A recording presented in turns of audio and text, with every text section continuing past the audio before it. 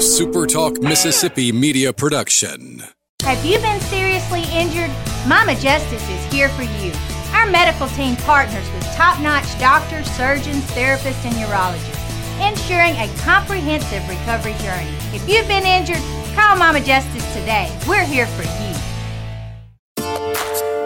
Talking to the people that help make the coast such a unique place to live. This is Coast View with Ricky Matthews on Super Talk Mississippi Gulf Coast 103.1. Welcome back to Coast View. We have Josh Morgan, the top hurricane chaser in the world. He's living in Hurricane House for the season. Rented a house in Big St. Louis. Almost had an opportunity not have to leave his house with Marco and Laura bearing down on us. Where we left the story, though, you were in Orange, Texas. You moved to Sulphur. Turned out to be a good move. You were in a hotel with mostly hotel employees, and it hits. Tell us about it. So I've noticed this with a lot of very intense hurricanes that you don't start getting a lot of weather until the center of the hurricane is very close. So the hurricane was only a couple of hours away, and we're still just getting just some drizzle and breezy conditions. And I've noticed this, the very intense hurricanes, it's almost like the energy just gets pulled in and sucked very close to the center. It's like the energy is just very confined. So it didn't start until around 9:30 or 10, but then it started. The wind just started ripping and the rain started coming down, and it got worse pretty quick. And then the inner core of the hurricane, the really bad part, hit a little after 1 a.m. And it was the eye wall of this hurricane was very sharply defined. I can tell you the exact minute when we got in it. I could see it on the radar and I could see it on the ground. Just the rain got heavier and the wind got that scariness to it, that roaring sound. A palm tree in front of the hotel, just the trunk just snapped off right in the middle, that kind of wind. And that went ripping for a while. Then we started to enter the eye, and it was probably one of the weirder hurricane eyes I've been in. And I've been in a lot of eyes.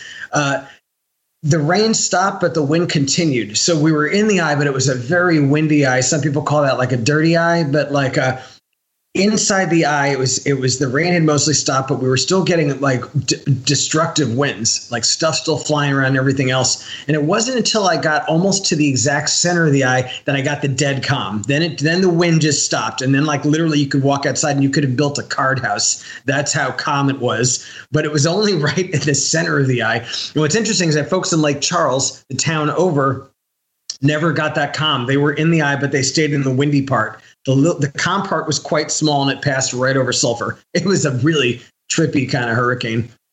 And the backside of it, right at you experienced some of the eye is bad, but ultimately the backside of it was not nearly as bad as the front side of it. Is that correct?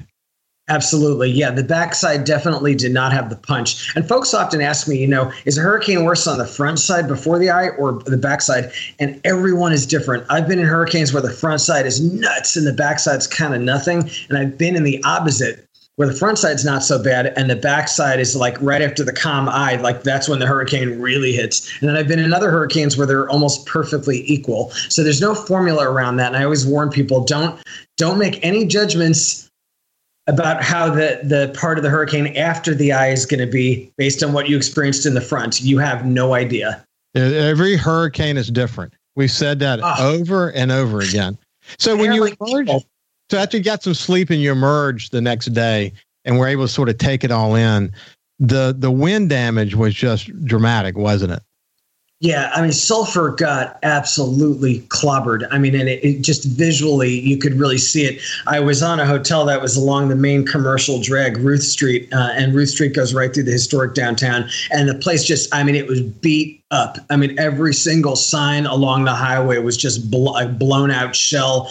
There were roofs ripped off, big power poles snapped in half, blocking the street, giant piles of debris, big buildings like gyms, just the walls ripped open so you could see inside the building. The wind damage was very heavy. This was a direct hit from a Category 4 hurricane, so that's to be expected.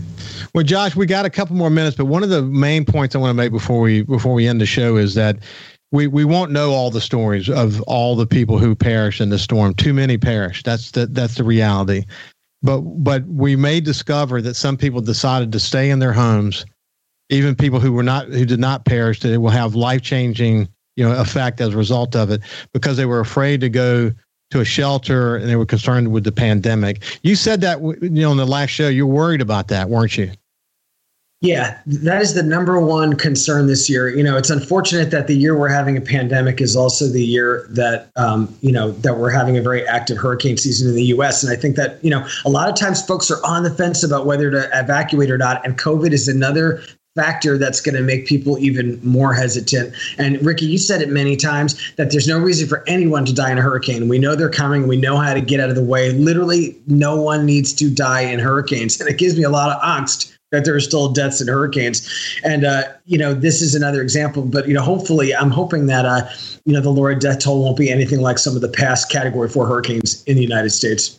Let's hope not. And I think the most important message is we kind of wind this down. First of all, I hope we don't get the chance to talk to you again, because that would mean I'm going to talk to you. But, on the show, that would mean that you didn't get to get in another eye, and that would be a good thing. The other thing is, I want to make sure people hear this, that every storm is different, that we have to listen to emergency officials. Don't wait till there's a hurricane bearing down us to have your plan. Just have your plan and know that in the pandemic situation, it's going to be different. But please hear that. Anyway, Josh, we're out of time, buddy. It's totally awesome to be here again. Thank you. Thanks, it's been my pleasure. You're a good friend of mine and the show, and we'll look forward to talking to you again soon. This is Josh Morganman, the top hurricane chaser in the world. And next time we're together, I want to talk about your all your network appearances and how that goes. So we'll do that at the next show. Talk to you soon. All John. Okay. Thanks so much, Ricky.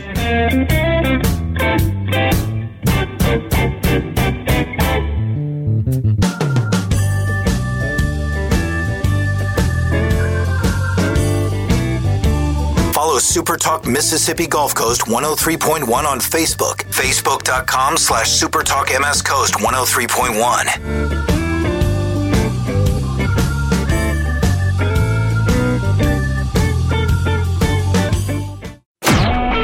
A Super Talk Mississippi media production.